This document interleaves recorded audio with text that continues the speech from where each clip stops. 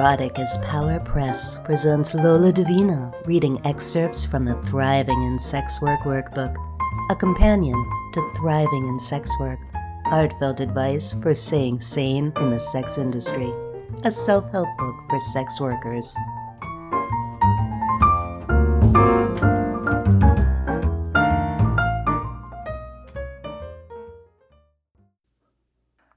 Hi, I'm Lola Divina, and today I'll be reading Sadness from the Thriving in Sex Work Workbook.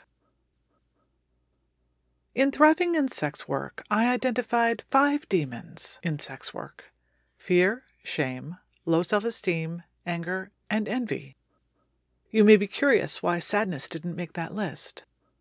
Sorrow, in my opinion, is a very different animal. Fear and anger, while they're vital to keep us safe, are states of mind we want to experience no more than absolutely necessary. Shame and low self-esteem serve no purpose whatsoever. We're a whole lot better off without them. And unless envy is kicking our butts to get us something we want, learning to accept ourselves with gratitude is a far better way to live. The thing about sadness, though, is that we experience it even in the midst of joy and satisfaction. After all, grief is our inevitable reaction to change. It's possible to wish for a life without fear, to work towards a world without injustice and cruelty, and therefore no need for anger. But a world without sadness would mean children never grow up. Friends never land groovy new jobs and move away. Our bodies neither age nor die. The earth would stop spinning, and seasons forever stay the same. Life under glass, with no air to breathe, we'd all be suspended in time.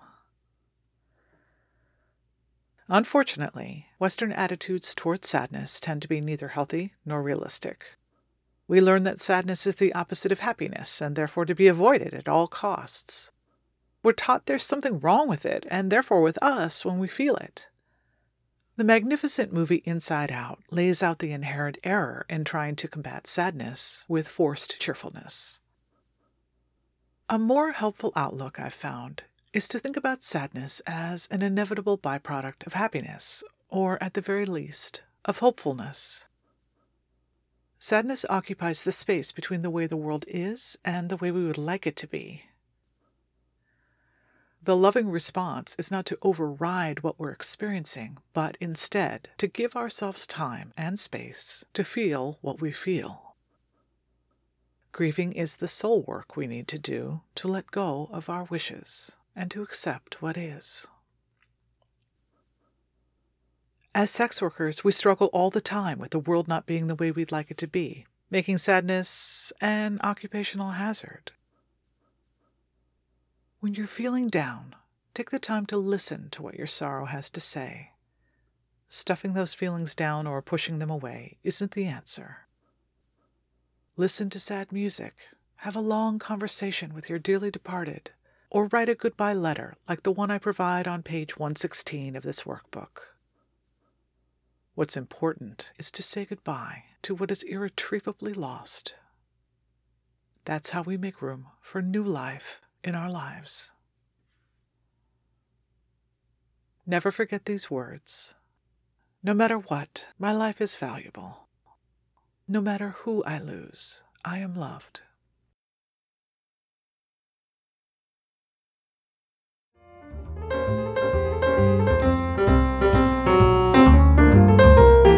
You've been listening to Lola Divina reading from the Thriving in Sex Work Workbook, available now in paperback from Amazon.